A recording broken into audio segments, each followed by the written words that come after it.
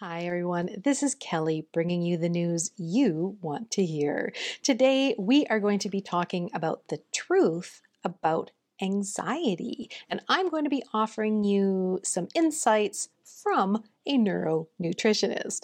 Now, did you realize that there is an intricate connection between food and anxiety?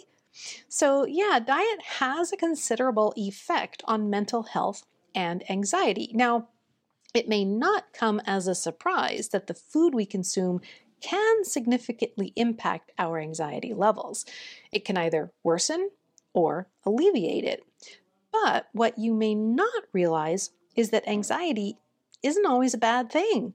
It can serve as a powerful incentive for success.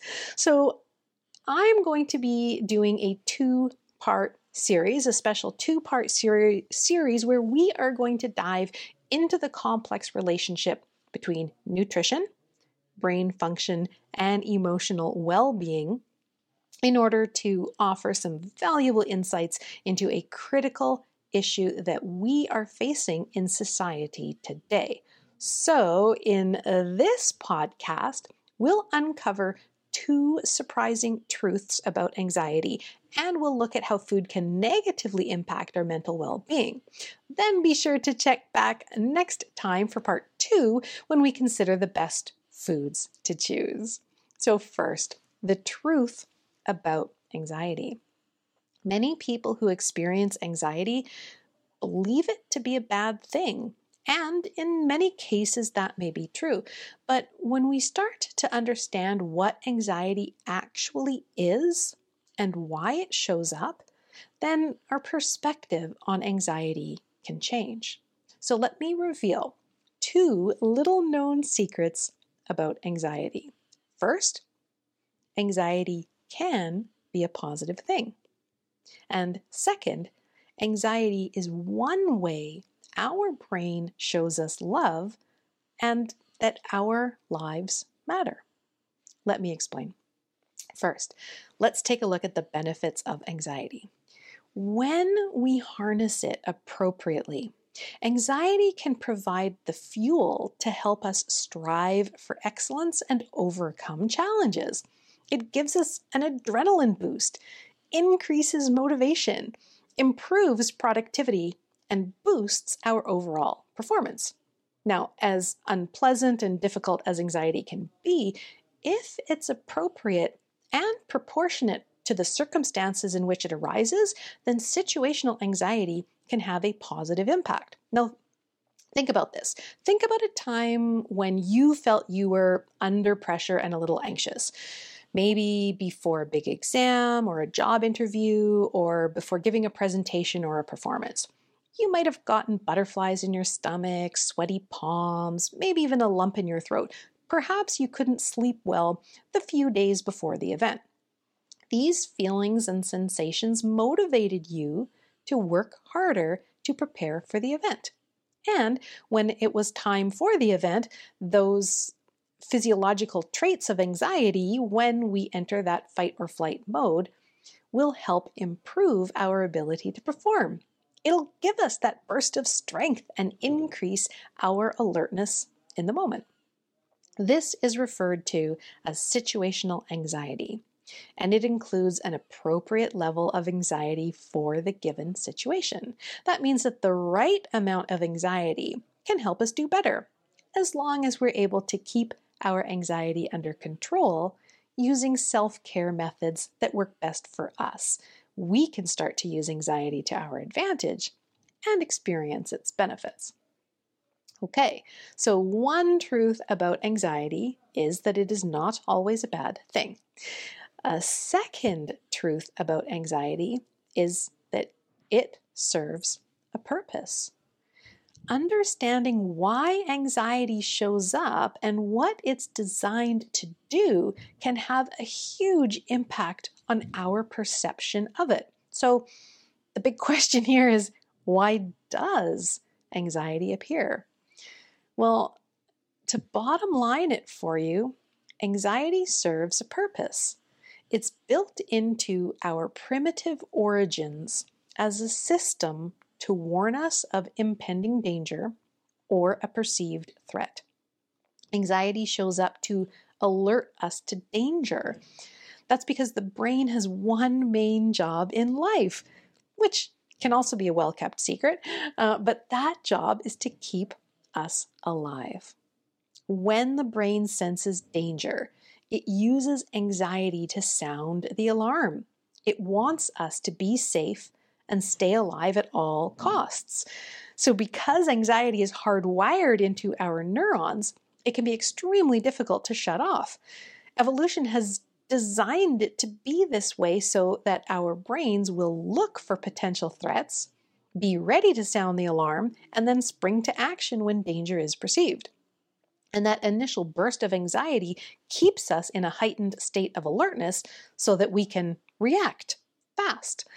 Think about how quickly you respond when you need to avoid a traffic accident or when you leap up to grab a falling glass. These kinds of knee-jerk reactions occur in a split second and are done without us having to put conscious thought into them. And then after the fact, we're going to feel our heart pounding and our mind racing as we replay the event, and the effects of the adrenaline boost we just received start to wear off. But what about vague, unfocused anxiety? Can this be valuable? Well, bottom line, yes. Even a low level of anxiety can be helpful because it is still working as an alarm bell. Perhaps not so loudly or overt, but it's there to bring our attention to a problem that we might not be fully aware of, or to help us focus on thoughts or on a big decision like changing cities or careers or buying a house. And if we didn't experience any anxiety over life-changing decisions such as these, then we'd breeze through them with minimal thought or consideration. And that might potentially leave us missing out on something important or something better. Wendy Suzuki, who is a professor of neuroscience and psychology at New York University's Center for Neuroscience, says this: anxiety evolved to help protect us. We need to recalibrate our level of anxiety to get it back to that level where it is super protective for us. And this is what I say to you. This is why anxiety exists, to provide protection and to keep us alive.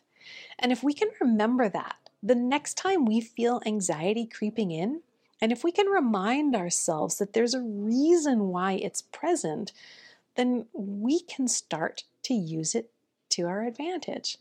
Now, of course, these strategies will work best for people who experience mild situational or occasional anxiety. They might not be as effective for those dealing with severe anxiety, generalized anxiety disorder, or OCD. Now, for these people, when anxiety starts to exceed proportional levels, then professional support or interventions are often warranted. This might also be a good time to also add in or remind you that this information is intended for general purposes only, not to substitute professional medical advice. So always seek the help of your medical service practitioner for your unique case. All right, coming back to this information about neuronutrition, food. So how can we link food for the brain and anxiety? Well, food can play a crucial role in helping regulate anxiety levels. Now, throughout the pandemic, there was a massive increase in processed food sales. There was also a huge increase in anxiety levels. Coincidence or correlation? Well, the answer is somewhat complicated, but yeah, the shift in dietary habits that we saw over the last few years has definitely raised concerns about its contribution to escalating anxiety levels. But examining the broader societal, social, and environmental factors that intersect with dietary choices is really important to completely address or comprehensively take a look at anxiety. Now, these insights serve as a reminder that a holistic approach to addressing anxiety must also encompass an understanding of dietary influences, societal dynamics, and neurological processes and that there is an intricate connection between food and mental health. So when we create that greater awareness of the impact of food on anxiety, individuals and communities can then strive towards cultivating healthier dietary habits and promoting mental well-being. Now, the profound implications of social isolation and distancing measures that happened during the pandemic also shed a light on the increased incidences of anxiety in the modern world, for sure. Plus, there have been some compelling studies that have revealed that people who did not contract COVID-19 still experienced neuroinflammation in the brain, and that has been associated with heightened anxiety. So that also emphasizes the impact of external factors like global health crises on mental health outcomes. Now, this is a big topic. We're leading down a rabbit hole here. It could definitely lead to an entire discussion on its own. Plus, the fact that I am a neuronutritionist, I'd like to direct our focus on what we can do about.